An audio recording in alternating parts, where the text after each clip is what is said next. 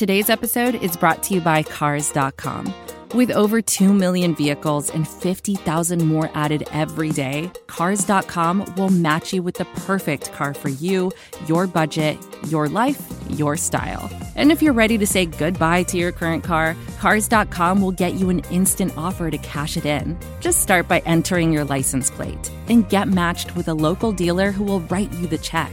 So whether you're looking to buy or sell, just go to Cars.com. It's magical. The DBN Network. Browns fans talking to Browns fans.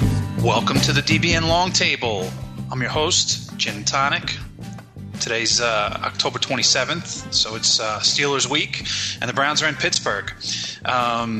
Weather doesn't look too prohibitive, but it doesn't look too pretty out there right now. And there's a few things that we could talk about. But I would like to start off this week by talking about the loss in Tampa Bay.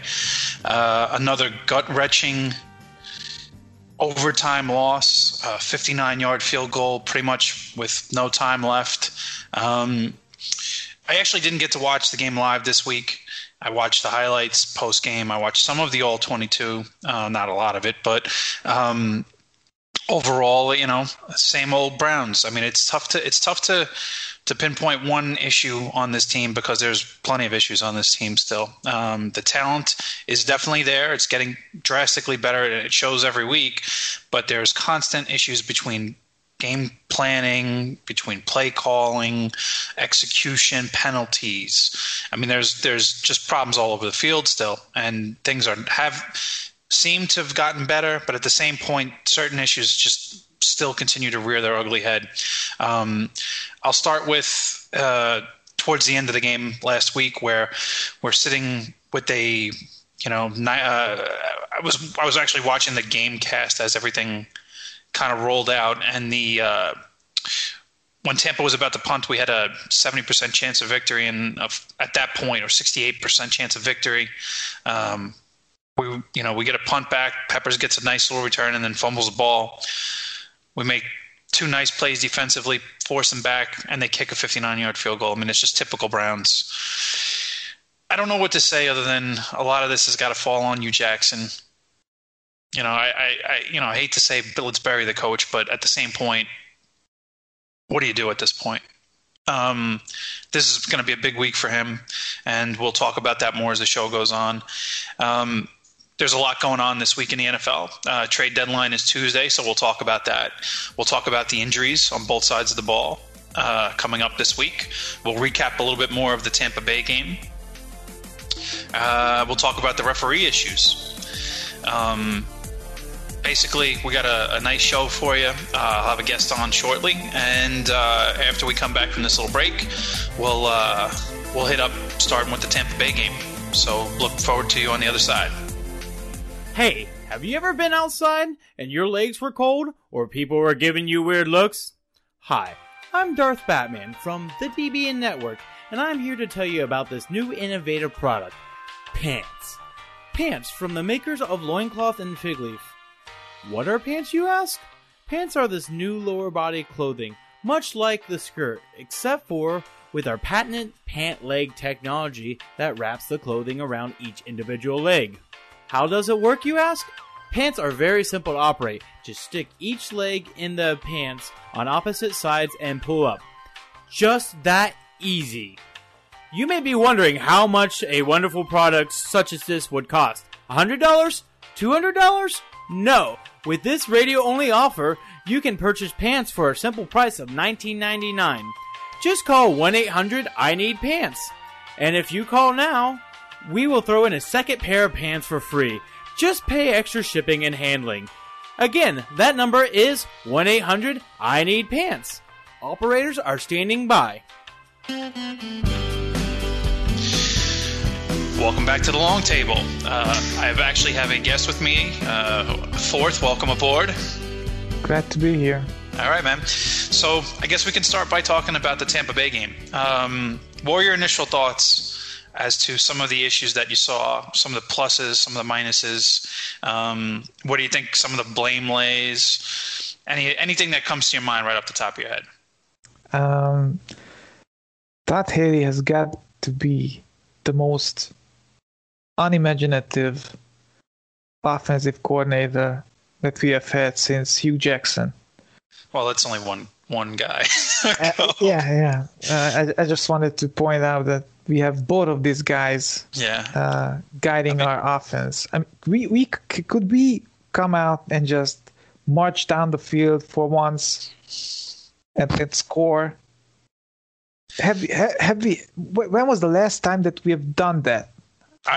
Our first half offense has just been so dreadful. I mean, maybe that says good things about the second half adjustments, but I can't fathom how poorly our game plans must be going into games, because we look so bad in the first half of pretty much every game this year. I mean, we come out and it's a 5-step drop, long developing routes. Baker throws an incomplete. Chubb runs for like 4 yards, if we are lucky, but most likely 2, because everybody in the NFL knows that if we are facing 2nd and 10, it's gonna be most likely a run. Yep. So then then there's a 3rd and long. I'm not sure which is worse, if Baker throws it away or if it bounces off the receiver's head, but it's a 3 and out. Our defense comes on the field. I mean, it's like clockwork. Everything like clockwork. We suffered through the first half with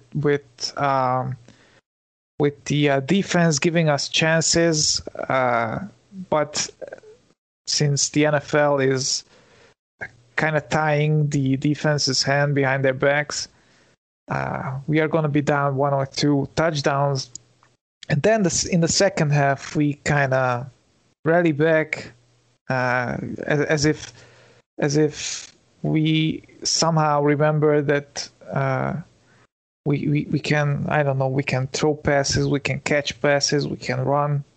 It's as if these things were unimaginable, unfathomable things in the first half. Yeah, I'm with you 100%. The last time that we came out and just beasted on offense was in the Ravens game when we went up 21-0, when McCown was the quarterback. Remember that game? That wasn't McCown. That was Kessler. No, that was McCown. Wasn't it Kessler? Nope. That was McCown. Yeah, okay. That's McCown. Threw a long pass to Coleman, if you remember. There was the long touchdown by Crowell. Yes. And I don't remember the third touchdown, but 21-0, and then that kind of all went away. But those 19 because we get the extra point blocked, or whatever. We get or 20 because we get the extra point blocked. Yeah. You're right. That's when it started to fall apart. Yep. I actually think I said when that happened that we were going to lose the game because of that. Yeah, that was my feeling too. As soon as it happened, oh. So anyway, this I wasn't talking about the Tampa Bay game, but more or less this is what we've been doing, and it's especially true for our game against Tampa. It felt that we have played better when Collins was the middle linebacker as opposed to Kirksey, yeah. And if I remember right, they kind of switched it up, and we went more to Collins in the second half. I could be wrong, but I seem to remember. I think that's what I saw too. Yeah, 51 being the middle linebacker more, and both of them benefited from it, I felt. Ogba had a great game, and I was really pleased to see that. Yep. That was actually something I was going to touch on, is that the two of the guys that I've been probably the most critical of on the defense, Agba and Collins, both played well again. This is 2 games in a row for Collins. He's looked pretty good the last couple of weeks. Yeah, he seems to be finding his groove. Yep. Although, I mean, we still have problems with the with run blocking, and we have problems when the opponent has many receiving options. So it doesn't look quite promising for this week. But even with all the negatives that we can think about on defense, those guys perform throughout the game. Yeah. Well, here's one of the things that I guess we've been saying all along, that the defense has played really well all year, and we feel better about the situation on defense than we do on offense. I was looking at some of the numbers, and you kind of won't believe it, but we are bottom 5 in total defense. We're giving up 135 yards a game on the ground and 279 yards a game in the air. So I mean, it's not. It hasn't been as good as we think. When you factor in the fact that all of our games have been pretty close, with the exception of the Chargers game, the defense, we got this whole bend but don't break thing, and sure, we're plus 10 in turnover differential. But for some reason or another, we still give up a lot of yards. I think we're giving up close to 25 points a game. It's still problematic. I like the direction the defense is in, where I think tied for 4th or 5th in sacks with 22. So, I mean, there's a lot of pluses. We definitely have a legitimate number 1 cornerback in Ward. We're getting a really good pass rush, obviously, from Miles. Larry was quiet for a couple games and then had a huge sack in overtime last week. Collins has been much better. Agba's been much better. So, I mean, I think that, the players are there. But there's just certain, there's some things that are still not, and that could be, maybe it's scheme, maybe it's the whole, bend but don't break thing. I haven't really dove into the stats and looked at let's wipe that Charger film from existence, because that's an aberration. Hopefully, that doesn't happen again. So maybe some of the numbers in there kind of skew some things around. But I mean, I still feel like we've been run on very effectively by lesser teams that don't run the ball so well. And, I still feel like there's room to improve on defense considerably. Obviously second corner is going to be a big deal. But what do you think, overall, do those numbers surprise you when you think about what you've seen? If you take away, just totally ignore it and based off what you were watching, do those jump out at you and say, well, that can't possibly be right? Not really. We got some. I think one of the biggest problems that we have, and I might be wrong on this, but I think that we have 2 3-techs playing in a defense that needs the I think it's called the nose in this system, the 1-tech. Nose tackle. Meter and basically what Meter and Shelton were for us. Yes. More along the lines. Coley is not that type of player. He should be Larry's backup, I think. And we need that kind of anchor that can occupy both the center and the left guard in the middle and snuff out front plays. I mean, both of them were good at that. It's a thankless job, and see, it was so thankless that Dorsey shipped them out. Well, I mean, I guess I was pretty critical of Shelton, because I kind of feel like if you use that pick that high. The guy's got to be able to get some kind of pass rush, and we never saw that from him. I'm not against having a guy like that on the roster. I'm totally for it. But Meter was almost as good as Shelton at a tenth, a third of the price, and he was an undrafted free agent that we picked up off somebody's waivers. There's guys out there that can be had. Sure. We still don't have a guy like that on the roster. Here, I know we're going to talk about the trade deadline later on in the show, but I mean, a guy like that just went for a 5th round pick, and a guy who's better at it than Danny Shelton is. Snacks Harrison just went to the Lions for a 5th. That guy is probably one of the elite run defenders in the NFL. And they got him for a 5th round pick. What did we get for Shelton? A 3rd? Right? I don't think so. Yeah, I think. Was it a 5th? I don't know. I don't even know off the top of my head. But, I mean, those guys aren't, they aren't well thought of, or they're not, they're not, I won't say not well thought of, but they're not somebody who demands a massive resource to fill that spot. So I get that, but I do agree that we should have somebody on the team that can fill that role. And right now between Coley and Larry, I just don't think we do, because that's Larry's never going to fill that role. He's a good run defender, but he's not the kind of guy. He's in there more to penetrate and cause pressure on a defense. We need a guy, like you said, to take up 2 blockers, to do the thankless dirty work. And I don't know if Coley is that guy right now. I don't think he is. I mean, I think he's a good player. It's just he is playing out of position. Yeah, I think.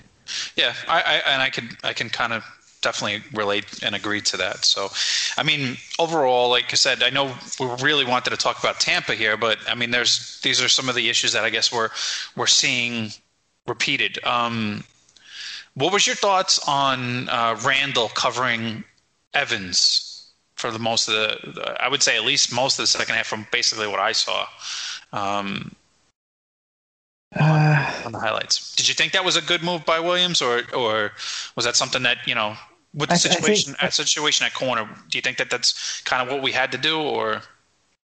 I felt that he didn't really have a choice. Yeah. With that move, and this again brings the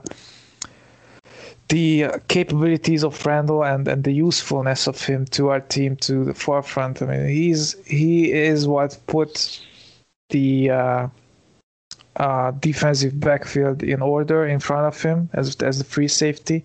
But if needed, he can still play corner. I mean, he guarded Josh Gordon when he was still on the and held him, to be true, on Kaiser's last pass. But anyway, I mean, I talked to some other guys on the forum about it, but and technically, yes, you could have done other things, but really, this was the only choice if you wanted good results. I mean, you can't put BBC on him. You can't really put 2 guys on him. This was the solution that mitigated the damage that their offense was capable of the most. See, and I agree, because I'll say this: as good as Ward is, and as good as he's been, the one of the kind of guys that I think he would have a hard time with is a guy like Evans, who's just physically so much bigger than him. And that's the kind of guy that gave him trouble at Ohio State. So if you put Ward, say, all right, I'm going to take Ward and I'm just going to, blanket Mike Evans with Denzel Ward, and I'm going to put BBC on Deshaun Jackson. I mean, I think you're kind of in a similar position. I mean, BBC, I think, could have done a decent job on Jackson, but I think Ward would have been less capable of covering unless he's getting constant help from Randall, So, I mean, I guess I don't know what the best situation is there, but I mean, I think what we did was probably the least damaging of all. We basically eliminated Jackson for most of the game, and we basically held Evans in check. I mean, it wasn't, defense played pretty well, especially in the second half. But I don't have a problem with that decision. I will tell you one of the decisions that I did have a problem with is not getting points at the end of the first half. What was your thoughts on that? I'm not as mad about it as some other guys. I think it was the worst decision, or the worst of the two decisions that he could have made. But I don't have a huge problem with that. He should have made the smarter decision and go for points at that point. But this whole gut feeling thing. I wish he would do away with his stupid gut feelings. Yeah, I think that's a consensus around the team. I think the team is starting to get tired of it too. But I am tired of Hugh Jackson's gut decisions. Go with the numbers for the most part. I feel like he needs to. Yeah, do what's smart. I mean, it's you can and have to take risks, but they should be calculated risks. Absolutely. Yep. That's exactly what I was thinking. And I mean, I don't know what's the dynamic between Haley and Hugh, but I just hope that it didn't go down the way that he started influencing the defense more in the second half. So now he feels he should, or maybe that's what he should do, because Haley has been so predictable. But then again, Hugh has been also predictable. But maybe if we mix the two together, they can be somewhat more prolific. I don't know. The way both Baker and Haley spoke about the issue since then seemed to indicate that he didn't take as big of a role in the offense as we imagined. So I don't know how. Go on. I guess one of my, I look back and I look at some of the Todd Haley teams that I've seen play in the past. Some of the teams in Kansas City and the last few years in Pittsburgh. I won't say Todd Haley teams, Todd Haley offenses. And they weren't really, I will say they're somewhat predictable in the sense that they run very similar sets. But he did a lot of strange things out of it. A lot of motion, a lot of play action, a lot of up-tempo stuff, trick plays galore. These are all things that, a Todd Haley team or Todd Haley offense has done in the past, and we haven't seen any of that. I'm wondering if that's because maybe he's being told that that's not the kind of system we want to run. We want to run more of a conventional, 5-step drop, hold the ball, let the play develop kind of offense. And if you go back and look at the numbers, we talked about it a little bit off air. Mayfield has been so much better of a quarterback when he gets rid of the ball fast. Holding the ball has been, and I think it probably is more, not necessarily a detriment to him, but it's more on the offensive line's inability to protect for more than 3 seconds, and B, our wide receivers' inability to get open because we just don't have those guys out there right now. Between the injuries and the trades and whatever, but I think that may be coming from on high, because that sounds like more, holding the ball and throwing it downfield is more of a Hugh Jackson thing than it is a Todd Haley thing, don't you think? Yeah, I guess. What bothers me is that we don't seem to be helping Baker in other ways. No play action, no. It just seems really. I don't know, somehow like an old man offense almost. Yeah, very traditional 1980s, pre-K-gun kind of offense. I don't even mean scheme-wise necessarily, but just I'm sure the playbook is filled with all those things we just talked about, but more decision-wise. We always seem to go for the unimaginative, the boring, the safest or whatever decision. Not necessarily the safest, but traditional style decision, I guess. I don't know. I know what you're saying. I think if you watch the games, what you're trying to get across is basically what we all kind of see. You know, it's just. It is a bland offense, what we've been running, and it doesn't have to be. I mean, we have – all right, I will say that we are lacking at wide receiver right now.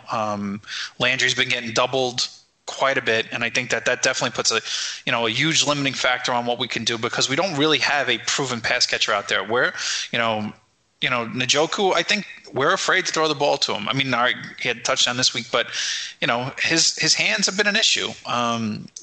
But I guess, where's Seth DeVal been? Where, does he even did he get one snap this week? Never mind DeVal. Where the hell is Duke? Yeah, where's Duke?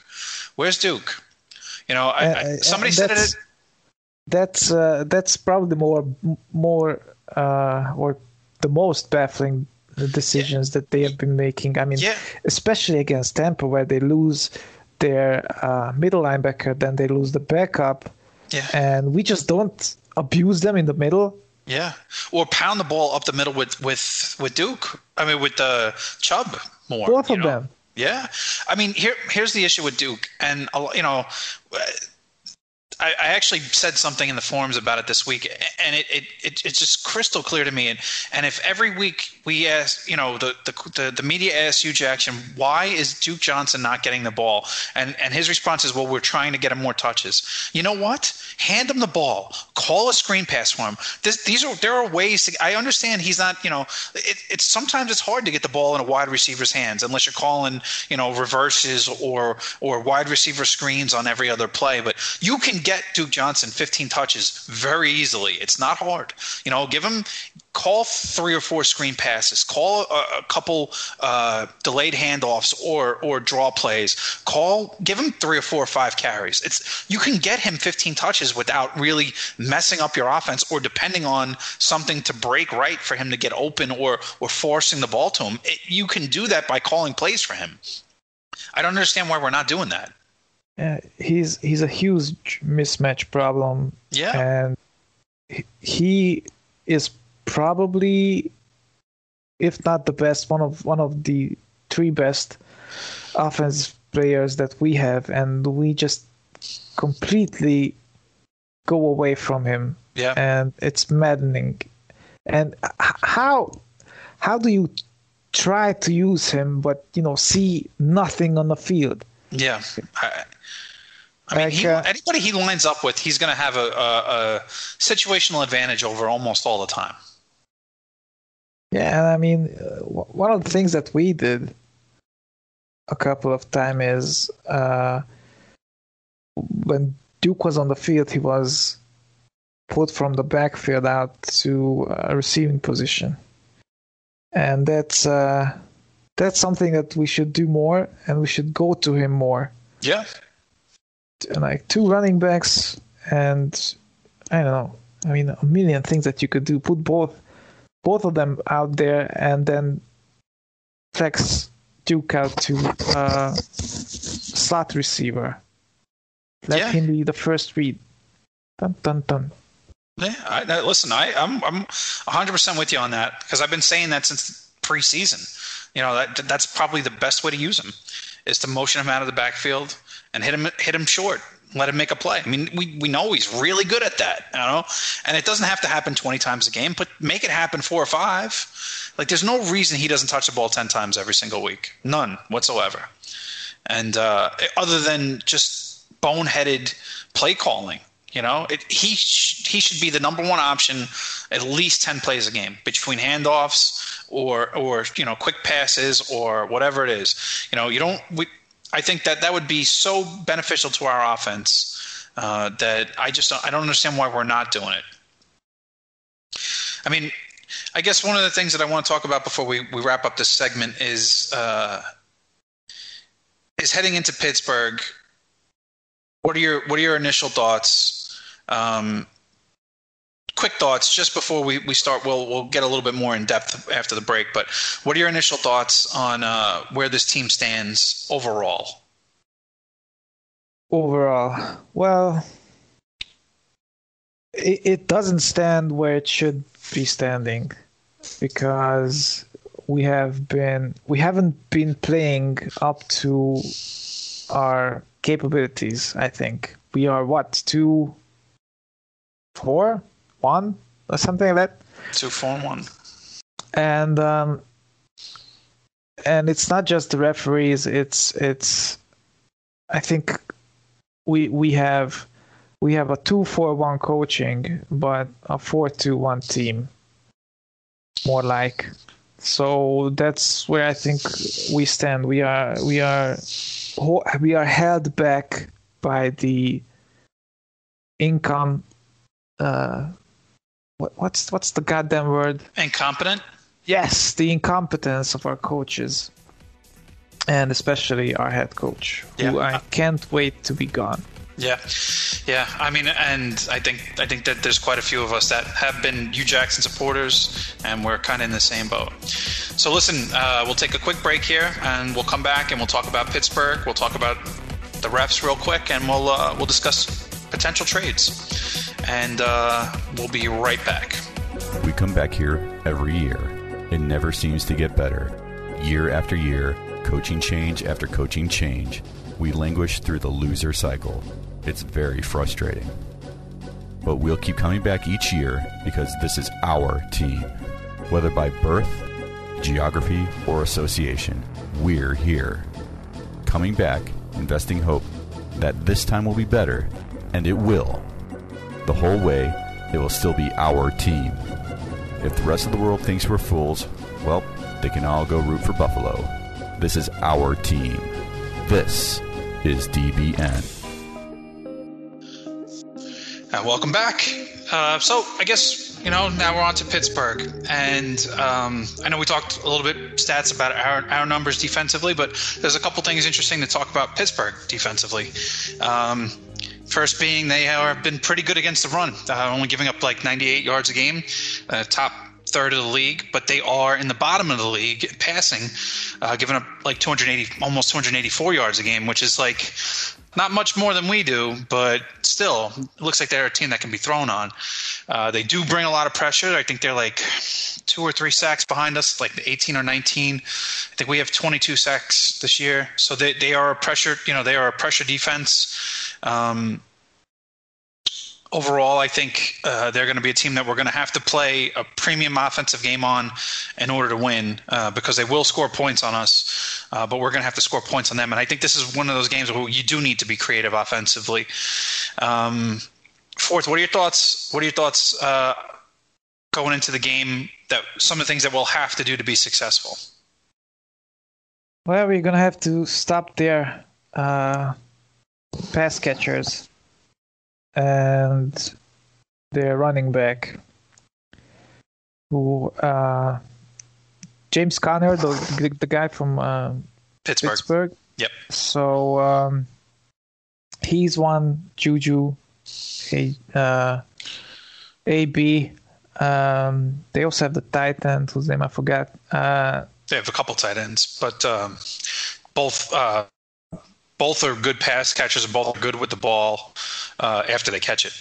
James and what the hell's the other guy's name? I don't know. Off the top of my head, I don't really care because he plays for the Steelers. But yes, I meant James. But anyway, we got kind of the same problem, perhaps to a lesser extent, that we had with Tampa, is that they have a lot of options to go to with the ball. And they run the ball, I would say, probably much better than Tampa did. Sure. So if I was Pittsburgh, I would be running at us all day long and challenge the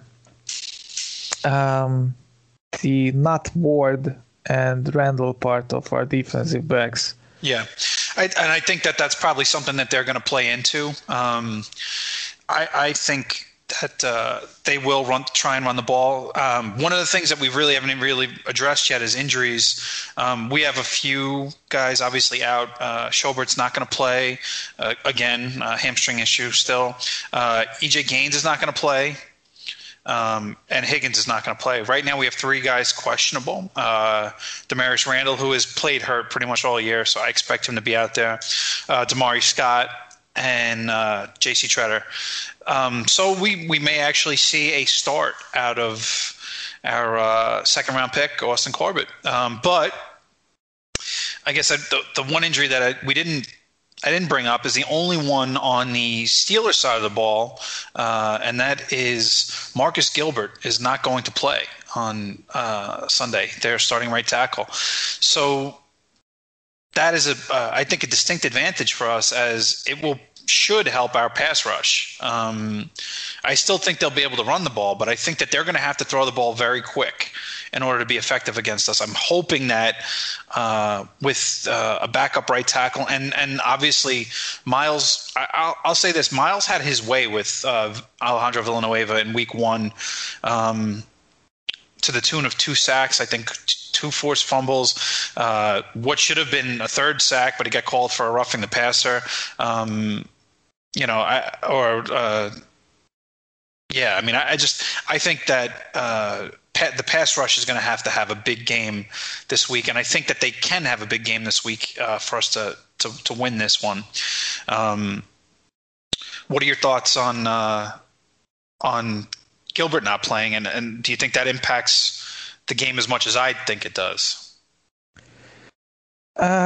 We have had this before with important linemen going down for our opposition, and it seemingly did not affect our pass rush before. So I'm hopeful, but I'm skeptical that we will see a huge uptick in QB hits and pass rush and the guys at least influencing the offense that way. But I really hope that we can have that multiple sack game that we have been waiting for from Agba.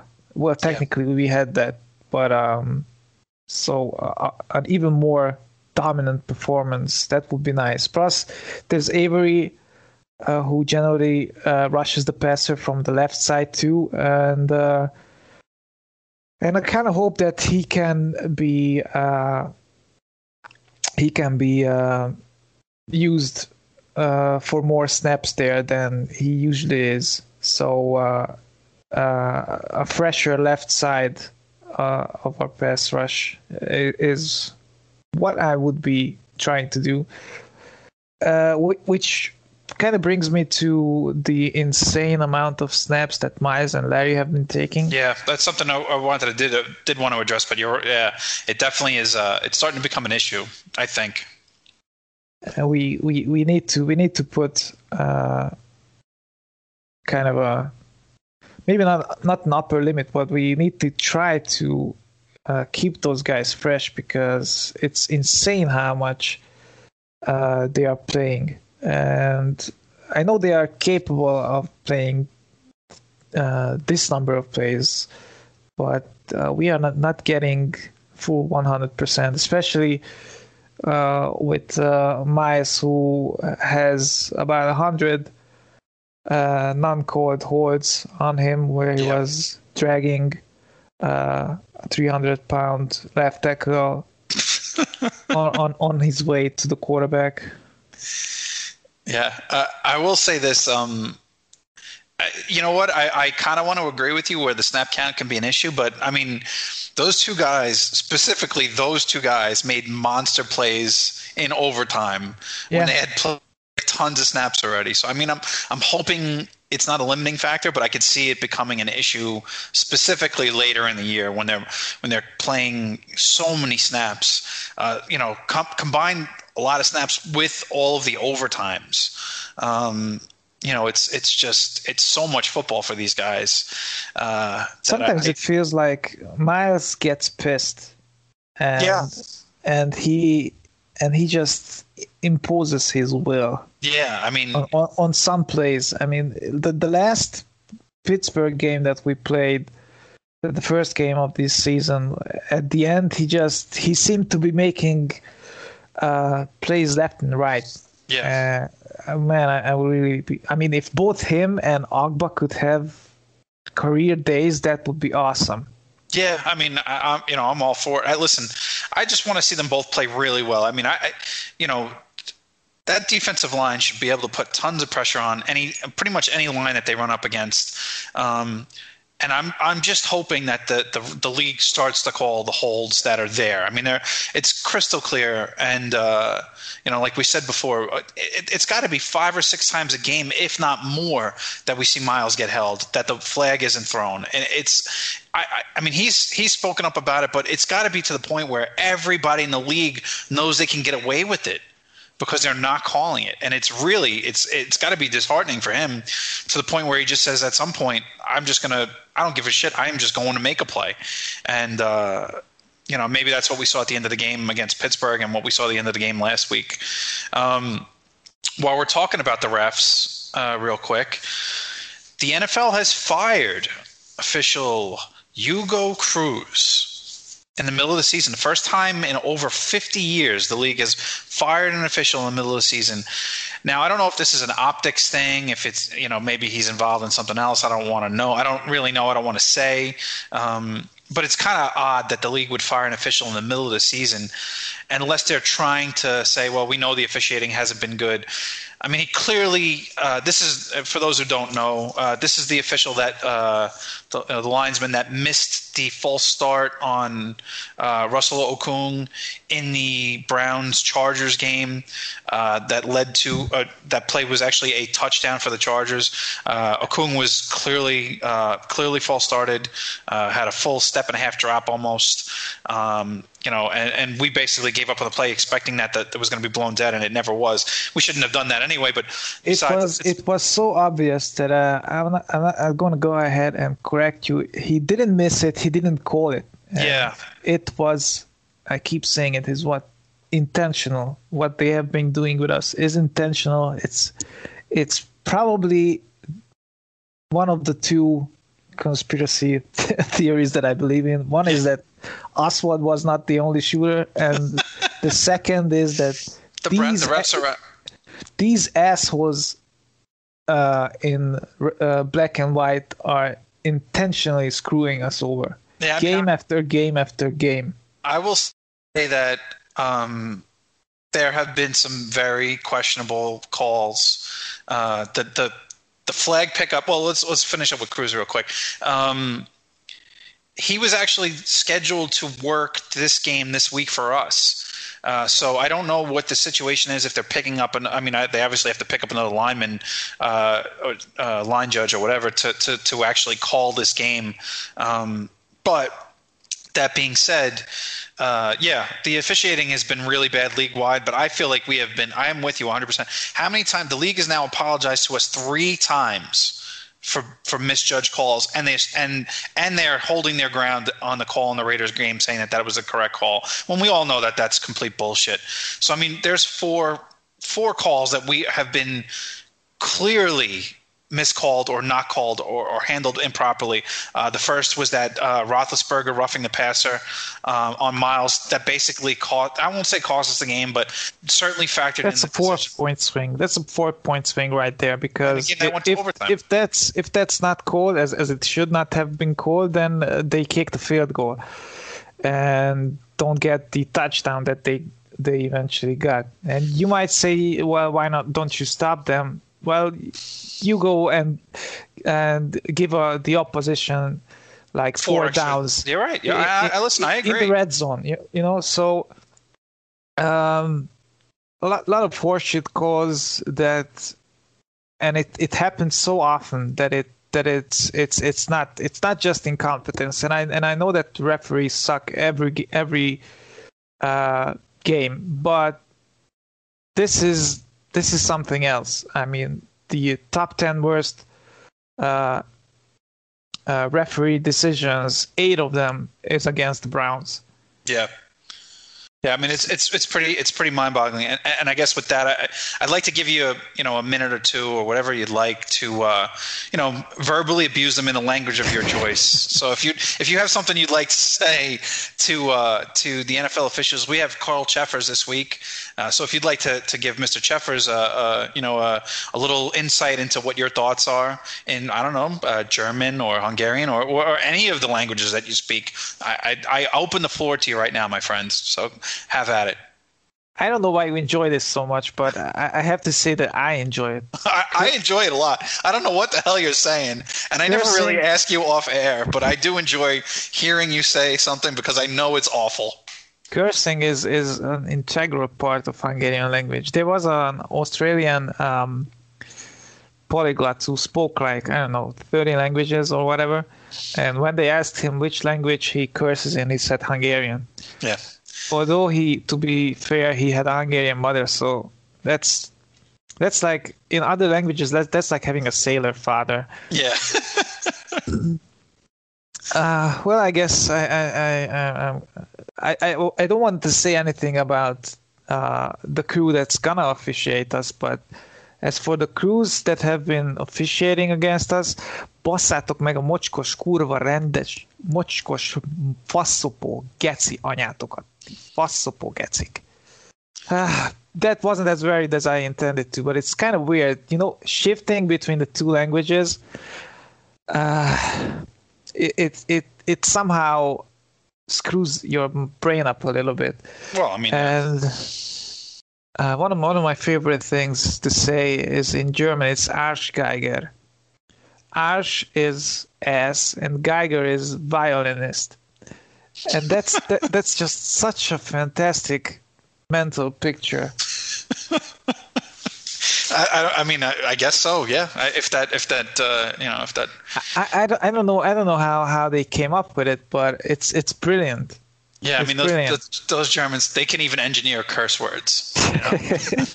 So I guess I don't want to do a prediction this week, but what I want to talk about before we wrap up is trade deadline is Tuesday 4 p.m. We all saw, we've actually been involved in a trade already this year, Carlos Hyde, most likely to free up room for Nick Chubb to actually get some carries, but I guess but because there's no real other reason to make that move. The other thing I guess I want to talk about is, in lieu of what happened last year, do you think we're involved in trades at the end of by Tuesday? Do you think that this team is pretty much set for the rest of the year, or do you think we make a move and maybe pick up a wide receiver or a defensive tackle or anybody at this point, maybe a corner? Is there? Do you think we make? I think Dorsey just can't help himself. Even it's not like we don't need help. Yeah, but. Unless we bring Meter back or someone like him, that's the move I would like to see. Well, I think he's sitting on the sidelines. I think he could be had for a phone call and some absolutely, and some pierogies. And the other thing is that I wanted to mention. It's kind of off topic, but I had a dream last week. This week after the Tampa Bay game. Okay. I had a dream that I was on the Browns and that I was a running back. You don't really fit the mold of a running back, Well, I could be a fullback. I have the 240-pound frame. Although I would say it's not as much muscle as it should be, but I could go through a couple of arm tackles at least. Anyway, I had a dream and I was a running back and I made a speech in the locker room. And after that speech, I went to one of our veterans and asked what I could do even though I wasn't starting. And they said that I should make my presence known on special teams, and I did just that. So if we have a running back who breaks out and does something amazing on special teams, y'all have to know that it was me. It was so Damari Scott, who is actually questionable this week. You have infiltrated his thoughts mind and his mind. Yeah, like Game of Thrones. Yeah, you have the green sight, so you could actually. Oh God, I don't even want to think about it. You're a horrible person. You're going to see Scott out there cursing in Hungarian at opposing Pittsburgh Steelers this week, and as he runs back a touchdown and taunts them. I mean, I know we don't like him, but perfect his hate of the Steelers. I mean, he could be a Brown. With the amount of hate that he has, I just love it. I love that part. I mean, I do too, but I like a little bit more controlled rage. I mean, there's a guy that actually lost them a playoff game because he can't control himself. Yeah, that's a bit too much, but I remember Shelton did a great thing. He was in on a sack or maybe just a QB hit of Roethlisberger.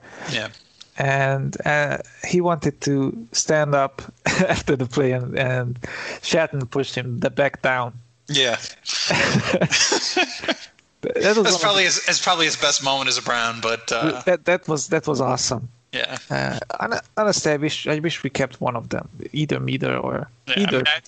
Yeah, I was the same boat. I think figuring that we got something for Shelton, I thought it would be a good idea to keep Meter. I was kind of surprised he didn't make the team, to tell you the truth, but c'est la vie. Not much you can do about it. You got anything else you want to talk about, or? Yeah, but it's not football related. Yeah, listen. I know it's a football podcast. It doesn't mean we're locked into football. What do you got? What's going on? Okay, I really want to make a game, man. A computer game, and I've been studying this stuff, and I really want to make. Have you ever played Hotline Miami? No. Man, it's such a good game. So give me the premise, just quick. You don't have to, Hotline Miami. Yeah. Premise. It's a top-down game where you fight bad guys. You can wear masks, and each mask has a different effect, and it has this great, I guess, synthwave soundtrack. It's kind of an 80s outrun aesthetic. Okay. And it has a weird sort of freaky, unreliable narrator kind of thing with dreams and stuff. And it's really cool. The story is kind of hard to piece together even as you play there are two games, Hotline Miami 1 and 2.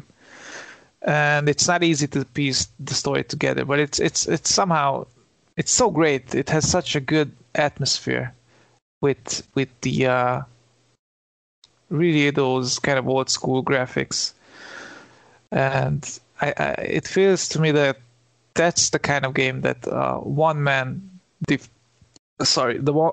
developing team could put together. Yeah.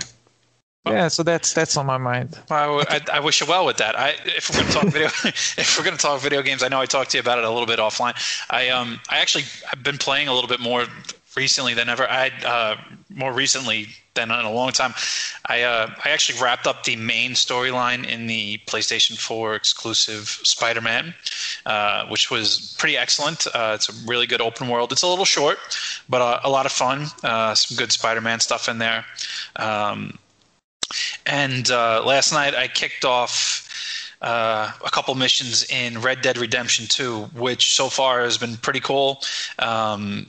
And I can't recommend it yet, but I think, knowing what Rockstar does and has done in the past, and I know you hate them right now because you can't play this game, but it's so far it's been a lot of fun.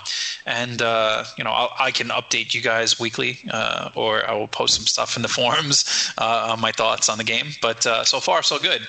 I think you should spoil a couple of things for Not That Noise, because he really loves the game. Does he? I would spoil everything for that commie bastard.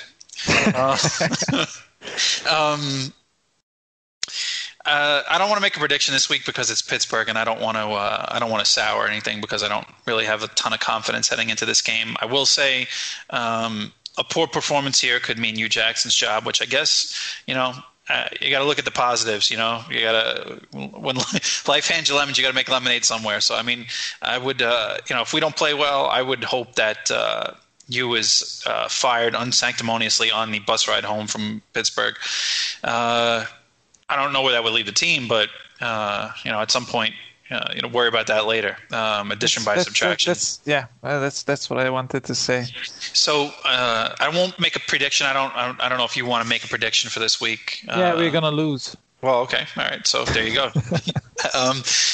The only other thing to do is obviously, since this is Pittsburgh week, we have to close out with a line from our good friend Big Town Brown, one half of the Absolute 10 and 6 with his co-host Art Batman. And thank you out there, DBN Network, but fuck Pittsburgh. Fuck Pittsburgh. Enjoy the week. Pittsburgh. Enjoy the game, guys. Let's go Browns.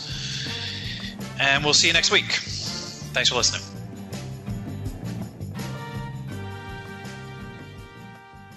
Hey everybody, it's Neil Patel, editor-in-chief of The Verge. I host a podcast every week called The Vergecast with my friends Paul Miller and Dieter Bohn. We've got a rotating cast of characters from our entire site, which is about technology, how it impacts culture, and how that is all a big cycle that causes us to have a wide variety of feelings that you can listen to every Friday. We've done over 300 episodes in the 6 years since The Verge has been around, but you only need to listen to one, the latest one, to get caught up on everything in tech news.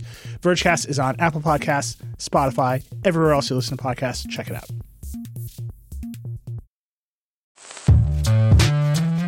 Hello, I'm Nilay Patel, the editor-in-chief of The Verge and host of Decoder, a business podcast where I interview CEOs about big ideas, the problems that come from those ideas, and how they make decisions. It is also surprisingly about org charts. It comes up a lot.